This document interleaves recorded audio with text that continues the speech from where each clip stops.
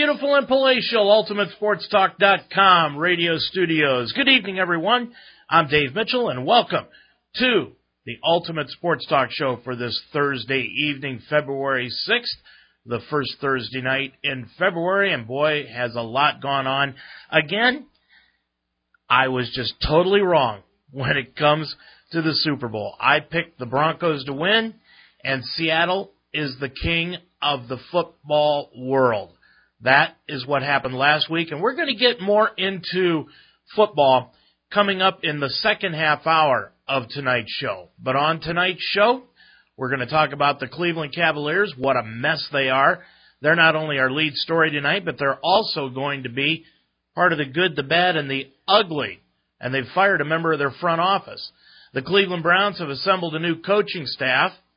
Can you remember what it was like to be 12 years old? Well, tonight, we're going to go back in time. We're going to speak to Devin Fink, who is 12 years old and has his own baseball website called CoverThoseBases.com. We then will speak with Michelle Jinks of NFLFemale.com on the Super Bowl, the Dallas Cowboys, and Johnny Manziel. But first, after a humiliating loss to the Los Angeles Lakers last night, Cleveland Cavaliers owner Dan Gilbert fired general manager Chris Grant. Gilbert informed Grant of the dismissal late this morning. They are 16-33, and the Cavs are losers of 6 straight games, and they're 5.5 games out of the 8th and final playoff spot in the Eastern Conference. Gilbert has grown increasingly frustrated with the losing and dysfunction within the Cavaliers, and the loss to the Lakers, who finished the game with only 4 players, was the breaking point. Brown benched Kyrie Irving, Tristan Thompson, and Luol Deng after only 4 minutes in the second half. What about Mike Brown? I guess that's the question that I have to ask here this evening. Does Mike Brown get off scot-free as far as what's going on with this team? I've been in Brown's corner ever since he was here the first time. I didn't think the Cavaliers should have fired him when LeBron left, but they did. Cut ties with the guy. Let him go. Adios. The Lakers got rid of him after 1 season and 5 games.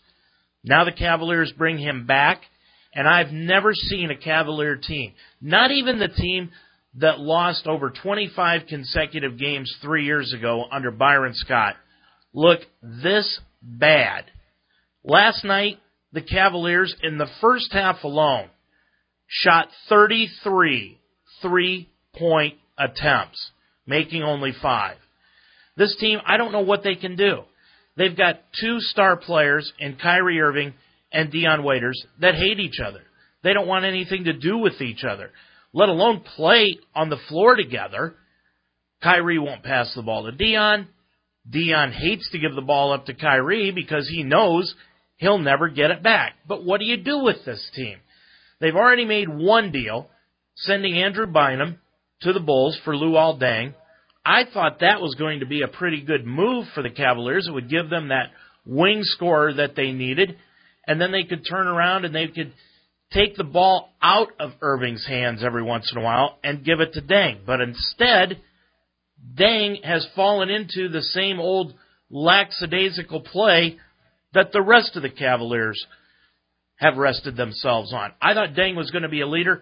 He's turned out to be a follower. But what can they do? Like I said, can they trade anybody?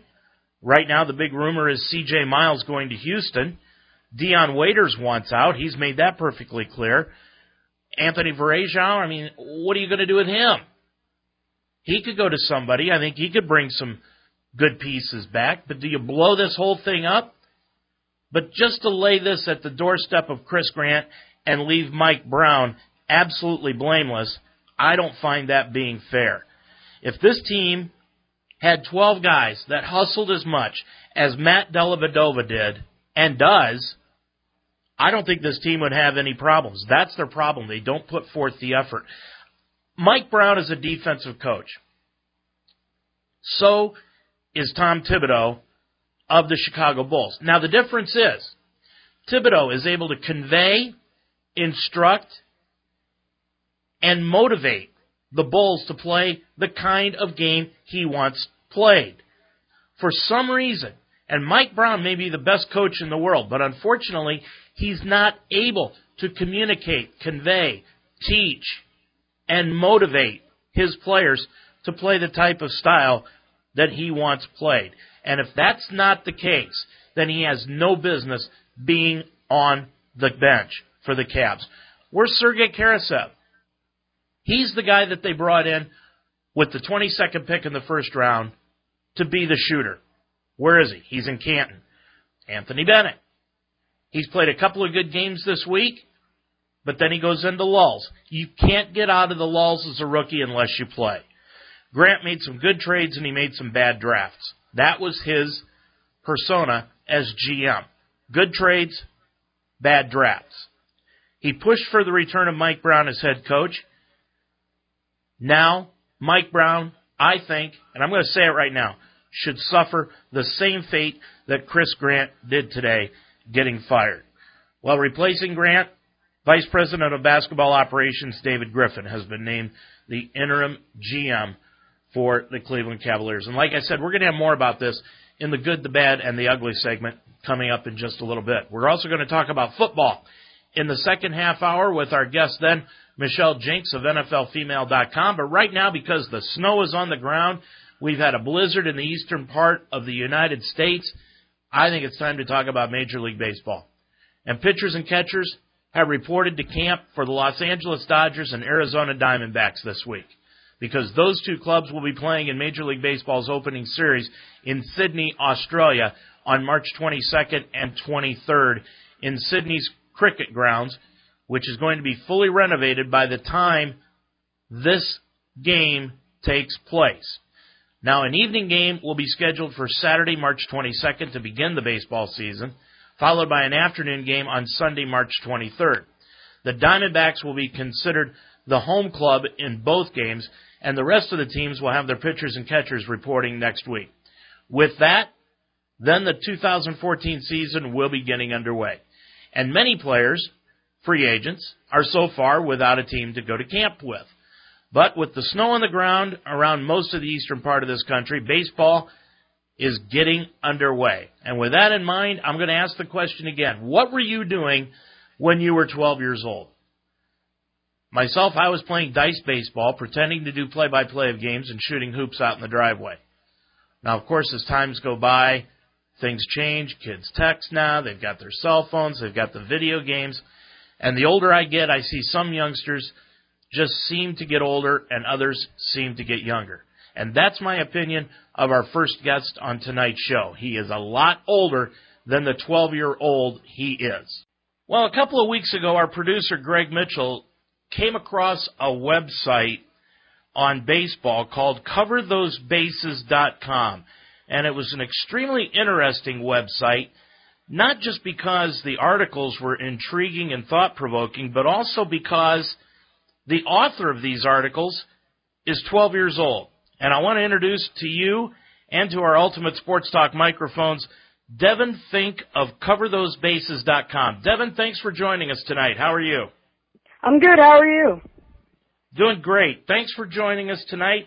You know, when I was 12 years old, I was playing dice baseball. You're writing a blog, CoverThoseBases.com. Tell me, how did you get started on this?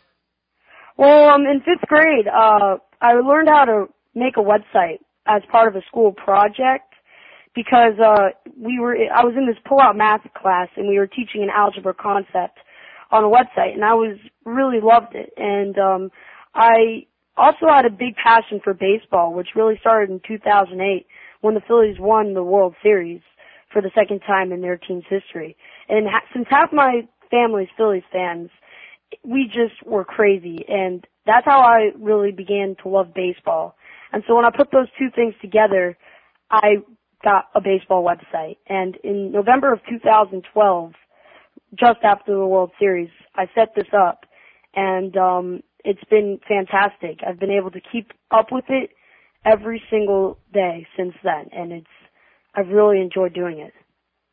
How do you manage to do that, Devin? How do you manage to write the articles, keep everything fresh, and still go to school and do your other activities? I write articles on the bus to and from school. I mean, I'm very dedicated. When I get home from school, I write an article, then I do my homework. It's just sort of a routine now. Whatever happens in baseball, I just want to write about it. It's just sort of something that's been implanted inside of me. You know, I've written articles in the car. I've written articles, as I said, on the bus. It's just something that wherever I am, I have this need to write. And I just do. Is this something that you can see yourself doing later on down the road in your future? I definitely think so. It's really something that is really fun for me to be able to write about something I love and for people to actually read and take note of it. And maybe becoming a baseball reporter is exactly what I want to do when I'm older. It's just something that I want to remember in my childhood is loving baseball, and I think this is a huge part of it. And I'm really not sure what I want to do when I grow up, but definitely a journalist would be something would be awesome. Definitely. Well, Devin, let me ask you. Devin Fink is our guest tonight from CoverThoseBases.com. Do you play baseball yourself? I do. I love playing baseball. What position do you play? I play third base, and I have pitched before, but I like that hot corner. So I'm guessing before we went on air, you told me that your favorite team is the Phillies. I'm guessing you probably pattern yourself after Mike Schmidt? I'm not a power hitter. I really like to take my time at the plate and just, stroke it. But, Schmidt, he was a great player, fantastic person. He smacked a lot of home runs, did his job at third base.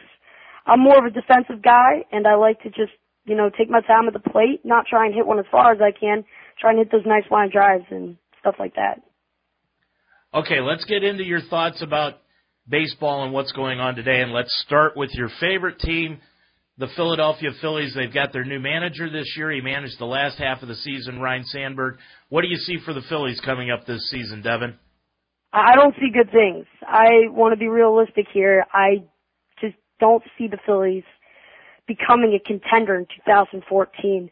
Marlon Byrd in the outfield was sort of a gamble. You can't really expect a breakout season at the age of 30 plus to repeat. And that's what the Phillies have really leaned themselves towards with so many different players. And the signing of Marlon Byrd was something that I just do not like at all. And I really don't see much youth in the Phillies, and they're not relying on youth. And many other teams are succeeding from youth. The St. Louis Cardinals, for instance, have a very young pitching staff, and they won the National League last year. The Phillies, on the other hand, they're playing with a team that is, every position is over 30 years old, and that's not where you want to be playing. I think the Phillies are going to be finishing in fourth, perhaps even fifth in the division. I really liked what the Marlins did this offseason as well. I have very, very low expectations for my own favorite team, the Phillies. Well, and you also said coming on to the interview, Devin, that you think the Washington Nationals are going to have a big year. Yeah, the Nationals are a good young team. They have playoff experience, and they made a very good trade in Doug Fister. They practically stole him from the Detroit Tigers with the prospects and smaller guys that they gave up. I'm not trying to hurt the Tigers GM. He's a fantastic guy. He's really turned this team into a contender. But the Nationals got Doug Fister at a very, very low rate, in my opinion, and that's going to prove to be key for the Nationals. Also, I think Bryce Harper could become the National League MVP this year. He is ready for a breakout season. We all know the talent's there, and he's just getting ready to put it to use this season in 2014. Devin Fink, our guest from CoverThoseBases.com. Devin, there's some free agents that are still available out there, and of course, probably Nelson Cruz is the biggest power hitter that's available. Where do you think he's going to end up? No, I'm not exactly sure where Cruz ends up. The rumors on that side are very quiet, which is going to make for an exciting next couple of weeks with all the free agents out there. But I think Nelson Cruz, if he really wanted to go with the Mariners, I think a deal probably would have been done by now. Because he the Mariners are the only team that's really shown a lot of interest in Cruz over these past few weeks. Other teams have come in, come out. The Mariners was really stuck there. I'm not sure if they're the team that ends up signing them. As of right now, yes, I would say that they are. But I think you have to sort of see how the rumor mill decides to play it out. If I was to say where Nelson Cruz decides to go, I think it is going to end up being the Mariners. I mean, they're just willing to spend so much money this offseason on so many different guys, and I'm not sure if they have a winning team yet. They still have to put the guys out on the field, and I think if they want to win this year, Cruz needs to be in that lineup in 2014. But don't count out another team swooping in and signing Cruz. You just don't know what's going to happen. Well, I guess the question that I've got about Seattle is, I know Nelson Cruz has got the power-hitting capabilities, but Kendrys Morales has been a guy that has really been a big player for Seattle over the last couple of years, and you could probably get him at a cheaper price than you can Nelson Cruz. Why not just go back and keep Morales and let Cruz go elsewhere if you're the Mariners? Well, Morales plays first base, and they signed Corey Hart, who is an outfielder and a first baseman, and also signed Logan Morrison, who has time at first base.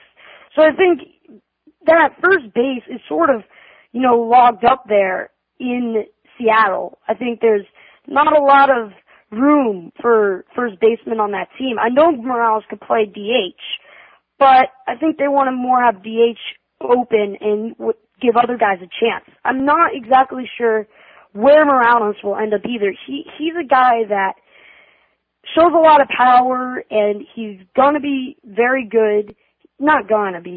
He's a very good player, but he has that injury history on that walk-off home run with the Angels a few years ago. He got carted off the field. That was very horrifying and very gruesome. I don't know where Morales will go, but I think that the Mariners aren't in a position to re-sign Morales at this point. Okay, there's 3 pitchers left out there now, Devin.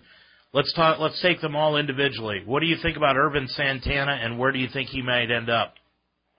Santana's an interesting case. There aren't a super amount of teams that have shown that they are definitely going to be in on Santana throughout this entire offseason, and that they're going to be the team that signs him. The Blue Jays have wanted pitching for a long time, but I don't think Santana's the guy that's going to end up in Toronto. I can't really decide where I think Santana is going to end up, but again, the Mariners have decided that they want to contend in 2014. They know what the Athletics have done this offseason. They know what the Rangers have done this offseason. And if they want to contend compared to those two teams, it's going to be very tough with their team right now. And based on what I've heard from Santana rumors across baseball, I think the Mariners also could sign Ervin Santana. And it's not just because they're the team that's spending this offseason. It's something that they need and that they are willing to pay for. Especially Santana's price has dropped as well. Buster Olney said that his price came down from originally over $100 million over 5+ years. Now it's down to a 3-year deal. I think the Mariners could definitely pounce on that type of a deal, I think, for a pitcher as good as Santana. And he definitely could go elsewhere, as many of these other guys could. It's just been very quiet. But I think the Mariners are a team that has shown interest. The price has dropped. They are looking for guys that are going to take them into contention. Santana's going to be one of them. How about Ubaldo Jimenez? This is where the Blue Jays come back into my mind. I can really, really see Jimenez coming to the Blue Jays because the Blue Jays need pitching so badly. They finished 29th in the major leagues in starters ERA in 2013 with a 4.81 ERA. And they have not signed one notable pitcher this offseason that I can think of. And Ubaldo Jimenez has been fantastic at times. He was a very good pitcher in Colorado some years, but he started to decline a little bit. Last year for Cleveland, he came back and pitched great down the stretch. He's a guy that I think the Blue Jays are going to want in 2014 a part of their team, and I think they will sign Ubaldo Jimenez. You know, another pitcher that's available out there, Devin, is Bronson Arroyo. He's been the model of consistency throughout the last 7 or 8 years, yet nobody seems to be knocking on his door either. Where do you see him going? Bronson Arroyo, he's getting another year older, and his ERA was above 3.5 last year, which could signal that he's nearing the end of his line, but he does provide so much consistency, as you said. But I think it's going to come down between the Dodgers and the Orioles and the Diamondbacks. They've been named as the finalists, and so they're going to be the teams that are going to be in on Arroyo, and I think he ultimately signs with the Arizona Diamondbacks. I think the Dodgers are content with their pitching staff in Greinke, Kershaw, Rue. They've got a great pitching staff there, and I'm not sure how much money they're willing to invest in Arroyo. And the Orioles, I think they're going to end up signing A.J. Burnett because of his proximity to his Maryland home. So I think that leaves us with the Diamondbacks as signing Bronson Arroyo. Well, I'm talking with Devin Fink tonight from CoverThoseBases.com. And, Devin, one of your articles that I found extremely intriguing just a couple of weeks ago was who you could see going from last place to first place, much like what Boston did this year. Talk a little bit who you can see a last-place club from last year, who has the best possibilities of being a first-place club this year. Well, I wrote this article because Boston finished last and then came into first place. But this year, I don't see any team actually completing the challenge that Boston faced. But I do have 2 votes, one in the National League and one in the American League. The National League, I think the Rockies have a great team. They signed Justin Morneau this offseason, which he could just go off in Coors Field. He's a fantastic power hitter, and we know the Coors Field effect all too well. He could be crushing in Coors Field this year. The Blue Jays, on the other hand, they still got a good core team with Dickey, Burley, and Reyes. Mm-hmm. In the deal, they got Burley and Reyes from the Marlins the year before in 2010. Dickey they got from the Mets. And that is what they're going to rely on to come back in the first place this year. If Ubaldo Jimenez signs with the Blue Jays, that gives them even a better chance to come back in the American League East race. I really think the Blue Jays just need rebounding years from those 3 guys, a healthy Jose Reyes, and rebounds from Burley and Dickey, and they could be the team that finishes in first in the American League East. But the American League East is very, very competitive.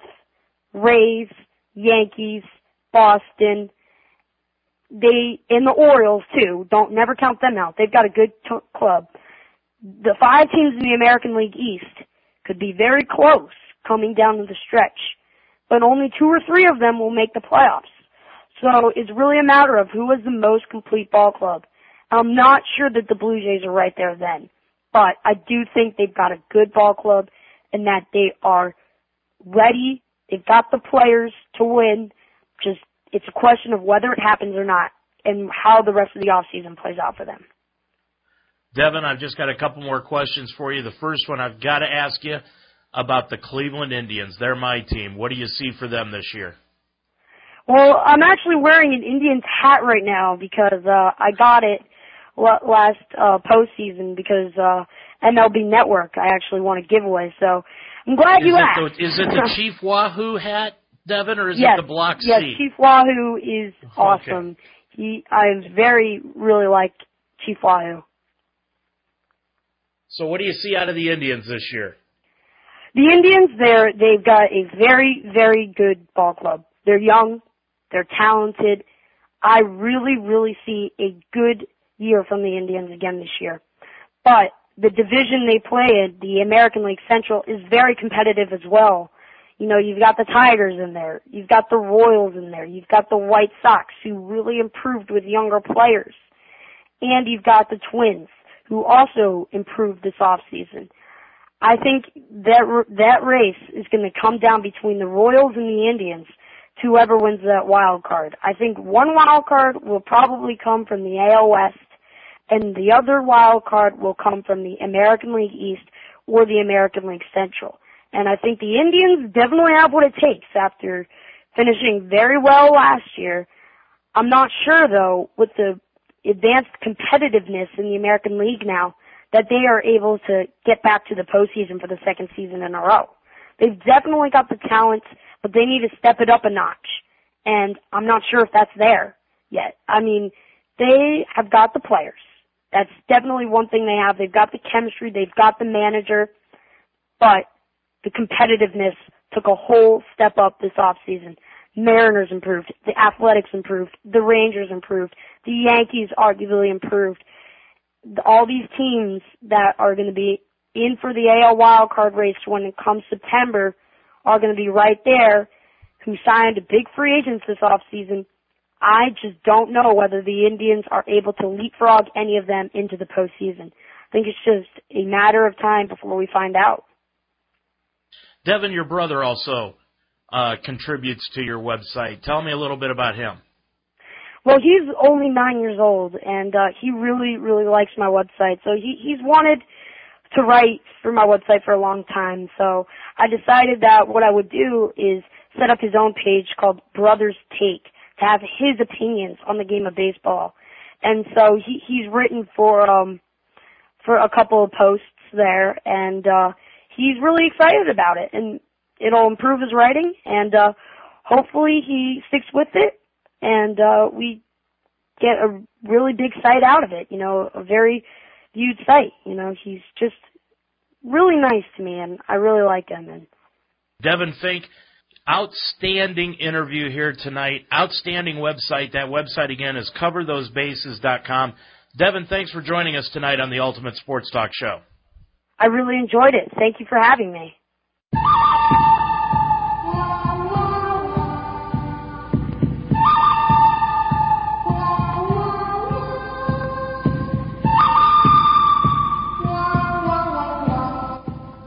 Well, it's time now for our Good, the Bad, and the Ugly segment. Our thanks to Devin Fink again for being our guest tonight from coverthosebases.com. Well, the first story is our good story, if you can get away with it.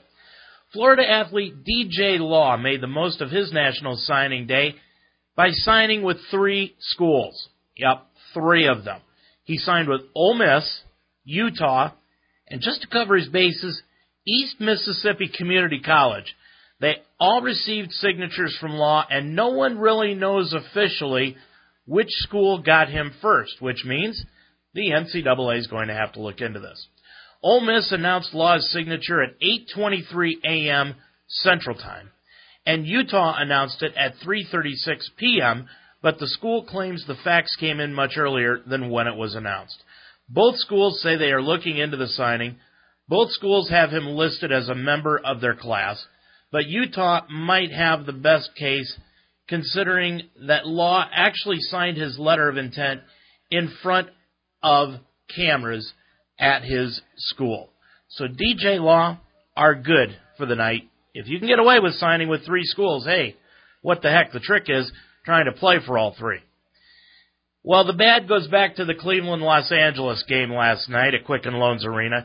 And in one of the most bizarre finishes to a game the NBA has seen in quite some time, the Lakers ended their 7-game losing streak in Cleveland despite playing the final 3.5 minutes with only 4 eligible players. That's right, only 4 of them. Now, I always thought, actually going into this game, that you could play with 4 on the floor, but the NBA evidently requires 5. Now, the Lakers' starting lineup last night consisted of Steve Blake, Jordan Farmar, Wesley Johnson, Ryan Kelly, and Robert Sacre. The bench had Chris Kaman, Kendall Marshall, and Nick Young. In fact, the injured Lakers didn't dress for the game, was the Lakers actually their most star-studded group. So when Sacre picked up his 6th foul with 3.5 minutes left to go, he was disqualified. Only, as the officials came and said, he wasn't, because teams are not allowed to play with only 4 players on the floor. So the Lakers were assessed a technical foul and allowed to play with Sacre on the floor. In addition, the officials told D'Antoni any additional foul on Sacre would also result in a technical foul. Now, he didn't commit a seventh foul, and Steve Nash, who's not playing on back-to-back nights because of his back injury, rushed into the locker room when he picked up his sixth foul and put on his uniform and came back out to the bench, although Lakers coach Mike D'Antoni said Nash would not play no matter what. All this after the Lakers flew into Cleveland 14 hours earlier, landed at 6 a.m., and didn't get to bed until a couple hours later. And they scored 70 points in the first half. And the ugly? The Cavaliers lost the game by 11, and not once in that final 3 minutes and 30 seconds did they drive the ball at Sacre and try to get him to foul. A foul would have resulted in free throws and a technical foul. And this is the team that Mike Brown is allegedly coaching in the Cleveland Cavaliers. That's our good, the bad, and the ugly for tonight.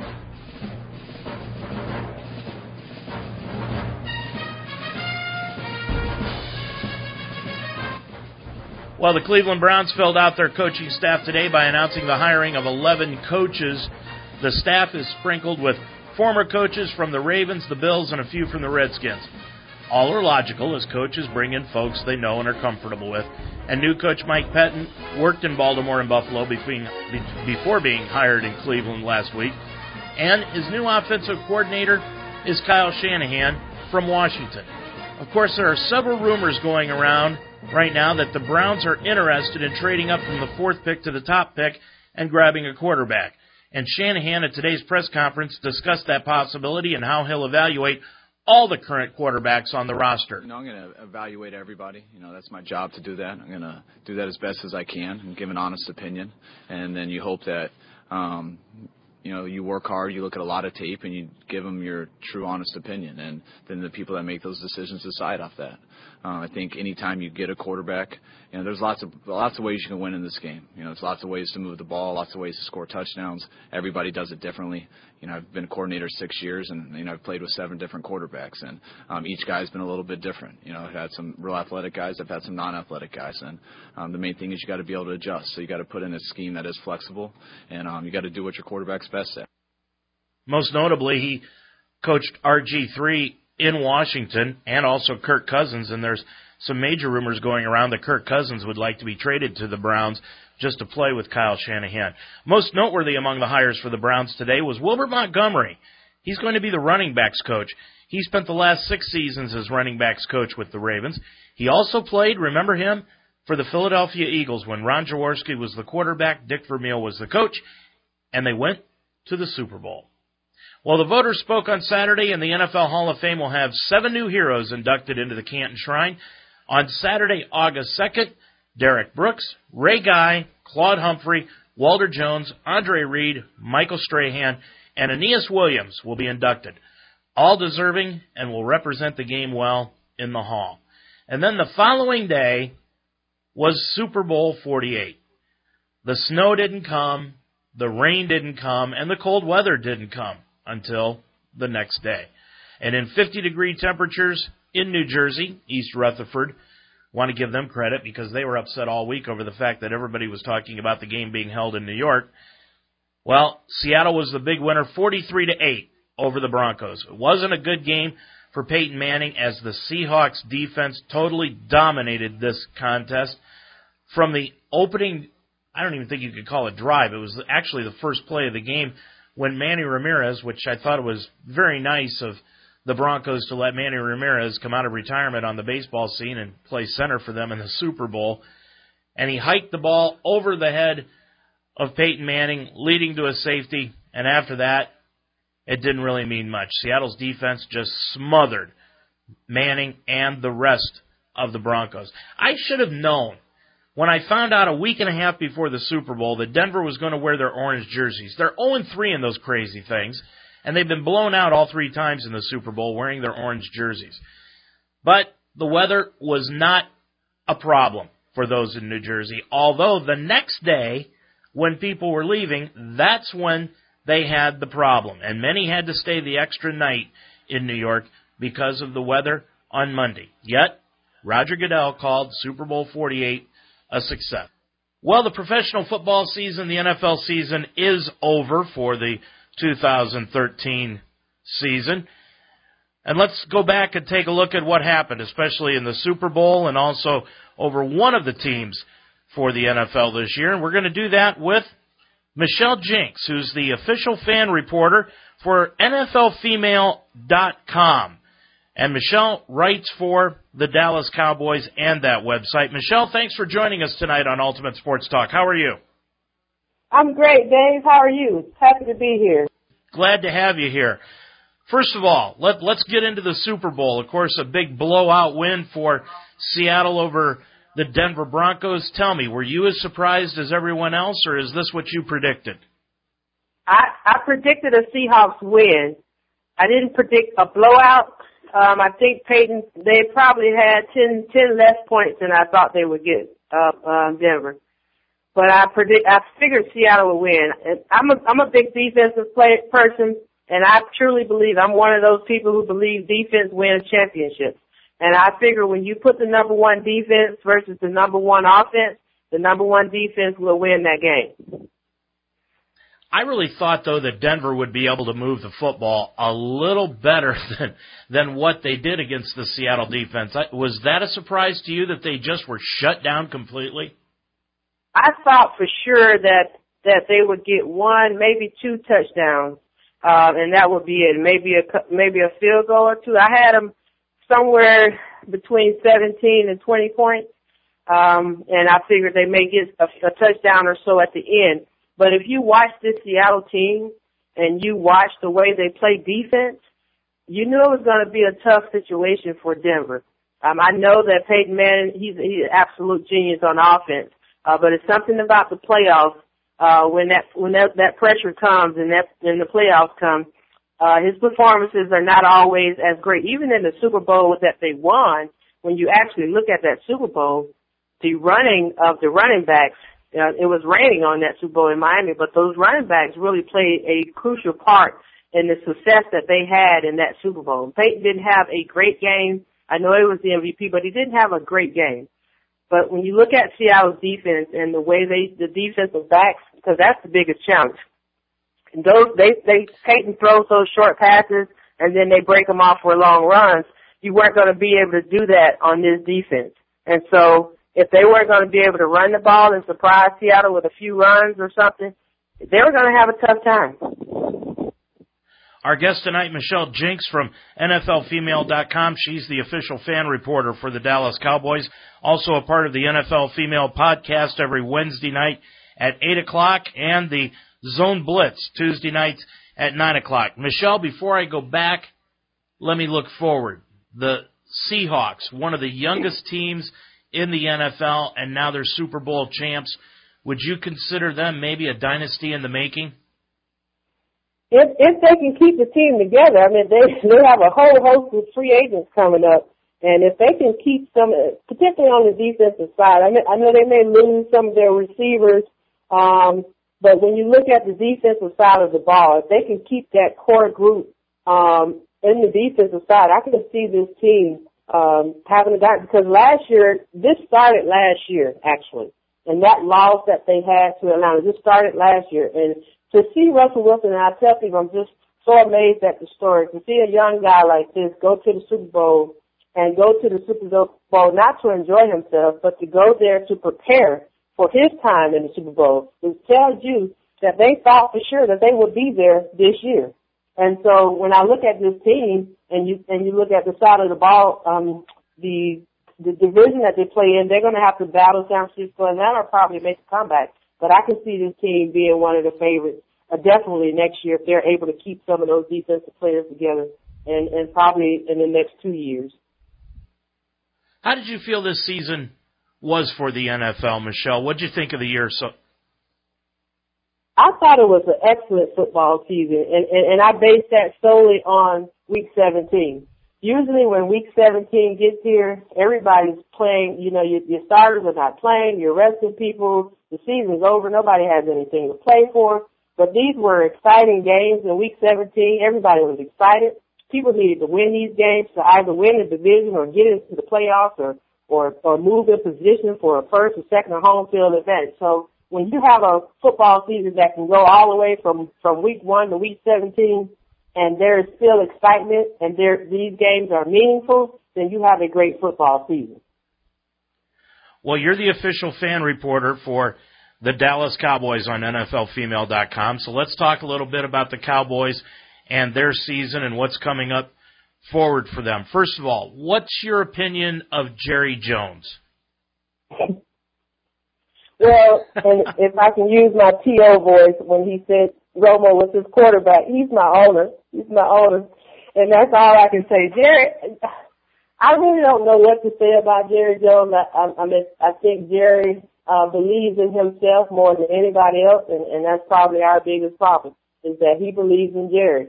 And he doesn't see what everybody else sees, and even if he does see it, his ego is not going to allow him to admit that. And so that's what we have with Jason Garrett. You know, people have to understand, I try to tell Cowboy fans all year, he's not going to replace Jason Garrett because he created Jason Garrett.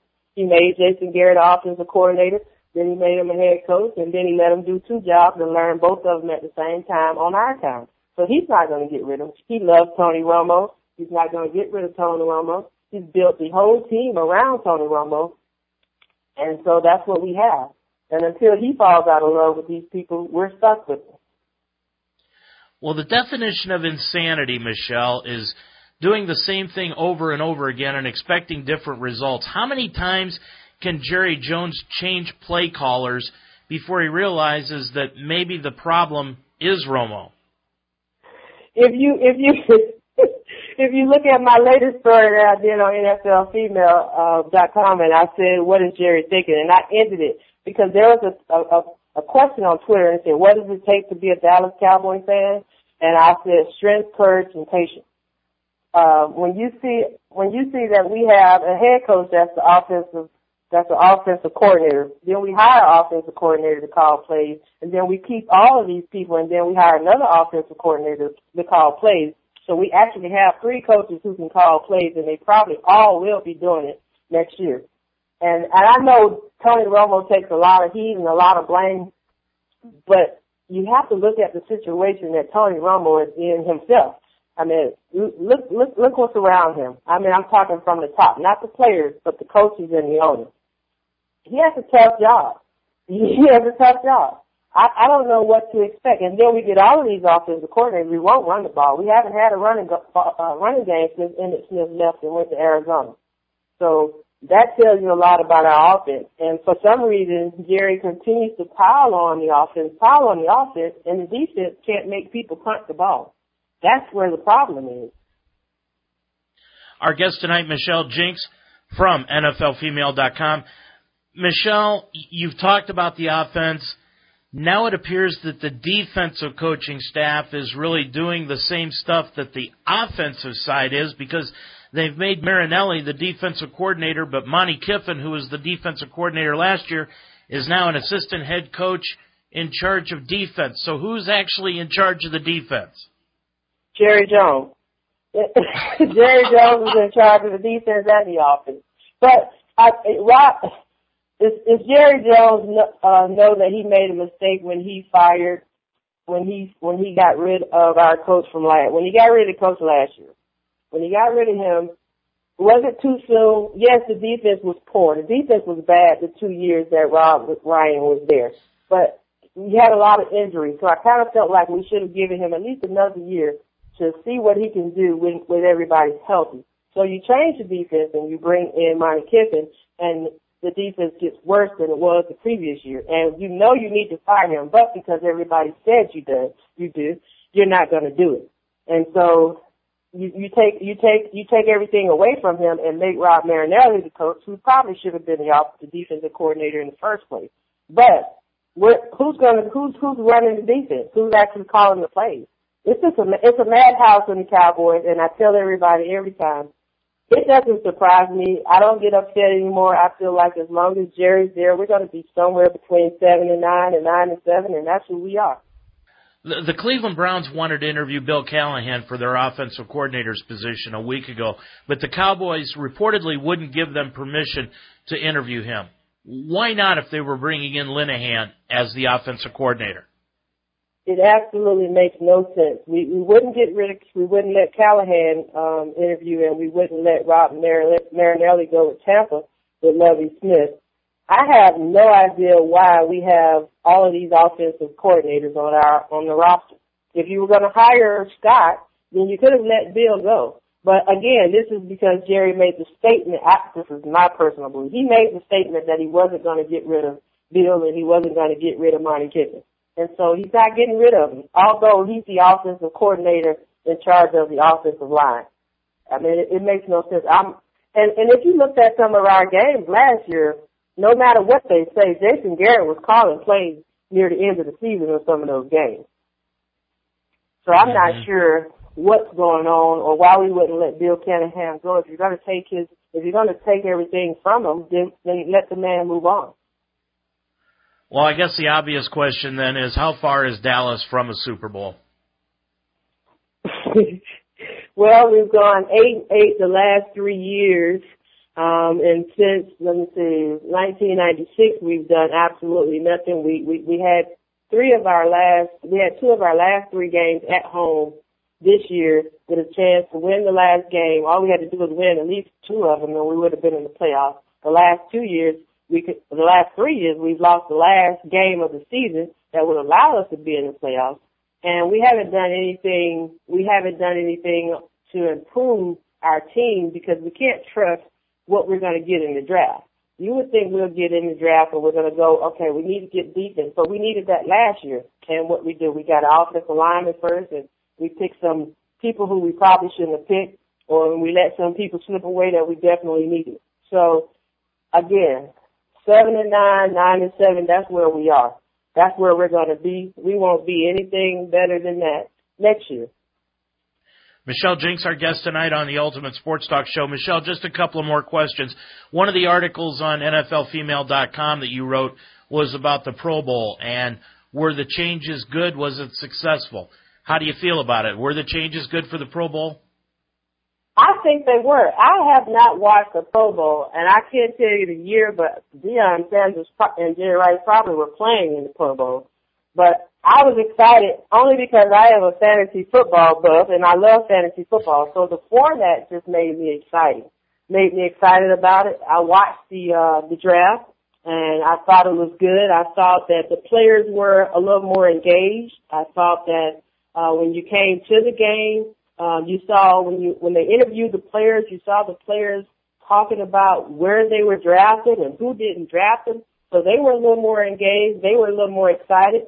And I think that made them play. And when you actually watch the game, and I watched the entire game, which I cannot believe it, I watched the entire game. It was an actual football game. They actually went out there and played, and the defense set the tone from the start. They came out hitting, and you can see Drew Brees, and they're looking around like, are they playing for real? And so, they actually played a game, and I enjoyed it. And I used to enjoy them a long time ago, and I think they went back to that. But I think the format that they used helped that because some of the players had chips on their shoulders because they weren't drafted by this person or they were drafted a little lower than they thought they should have been. So I thought it was great. I thought it involved the fans a little more. And since everybody plays football and think we're owners, I thought that was great.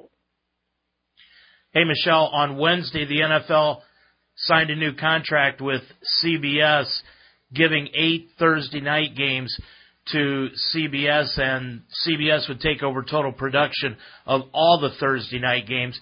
You heard the players a little bit saying this year that they weren't thrilled about playing Thursday night games. Do you see this as a pattern that is going to continue? Do you think the NFL will just continue this? I think they are, and I'm with the players. I'm disappointed in that, and I think I probably tweeted this enough. People who follow me are probably tired of hearing me say it, and I didn't get this chance to say it tonight. But I don't like the Thursday games. I think it's just too early. We talk about injuries and we talk about player safety so much, and then you come back and make them play these games on Thursday every week. And that gives them only about two days, of turnaround time from when they just played their last game. So I don't think this helps player safety. And I'm going to go back just to fantasy football. I do the weekly predictions for NFL TV. It just makes it hard to have to pick so early. Now I have to do this on Wednesdays because we play a Thursday game. And then you wait a few more days before a Sunday game be here. But I really don't like the Thursday games. I like it on Thanksgiving, and that's enough.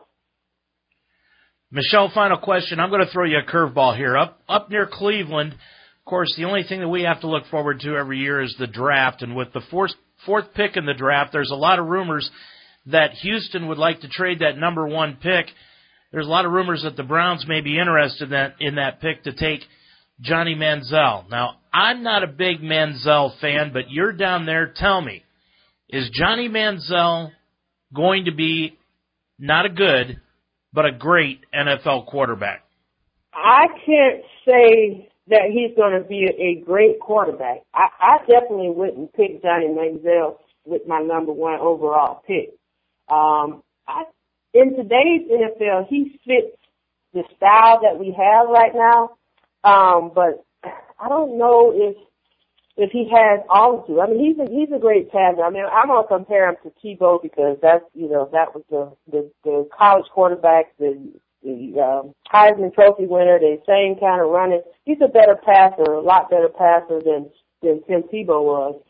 I'm just not sure that that's going to work in the NFL. I mean, a lot of things you see someone do in college, it's just not going to work on this level. He will have to prove that to me. Right now, I don't see greatness in him. I say he can probably be a decent quarterback, but I definitely wouldn't pick him with my first overall pick. I think you can get him later than that. Michelle Jinks from NFLfemale.com. Her Twitter name is @TheSportsJinx. She's also a part of the Zone Blitz on Tuesday nights at 9 o'clock. Michelle, thanks for joining us tonight. Thank you, Dave.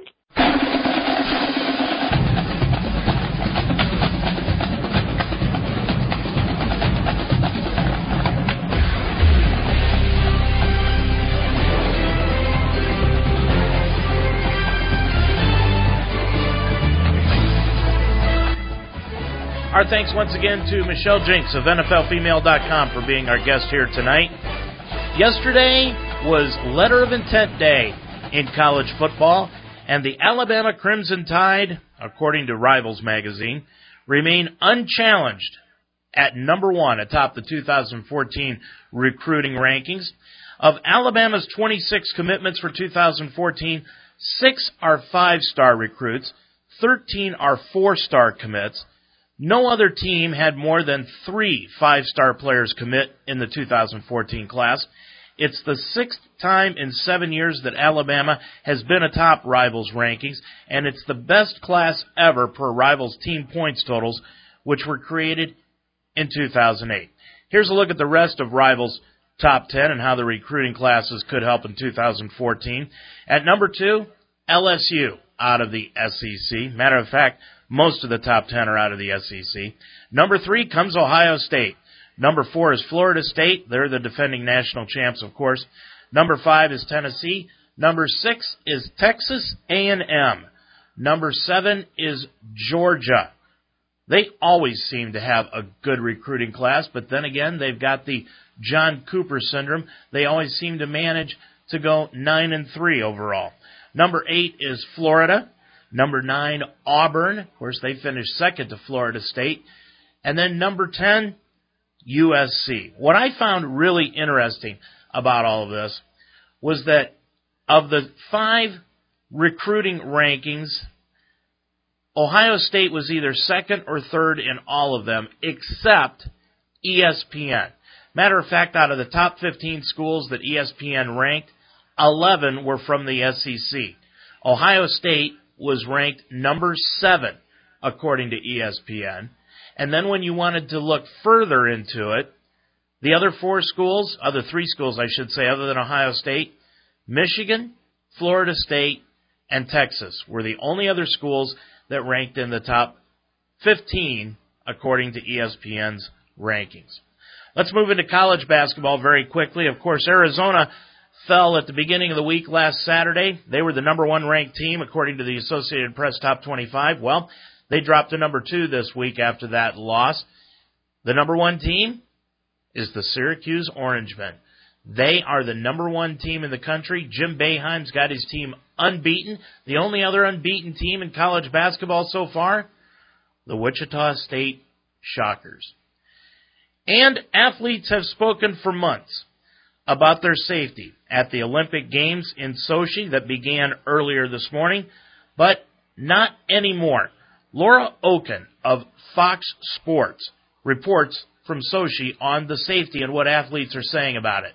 Every U.S. Olympian we spoke with for this story declined to speak about security, saying they wanted to finally focus on why they're here in the first place, something Sochi officials are hoping the world starts doing as well, as they try to figure out the line between making Sochi safe and not spoiling the spirit of the Games. Forget jumping, skating, or forechecking.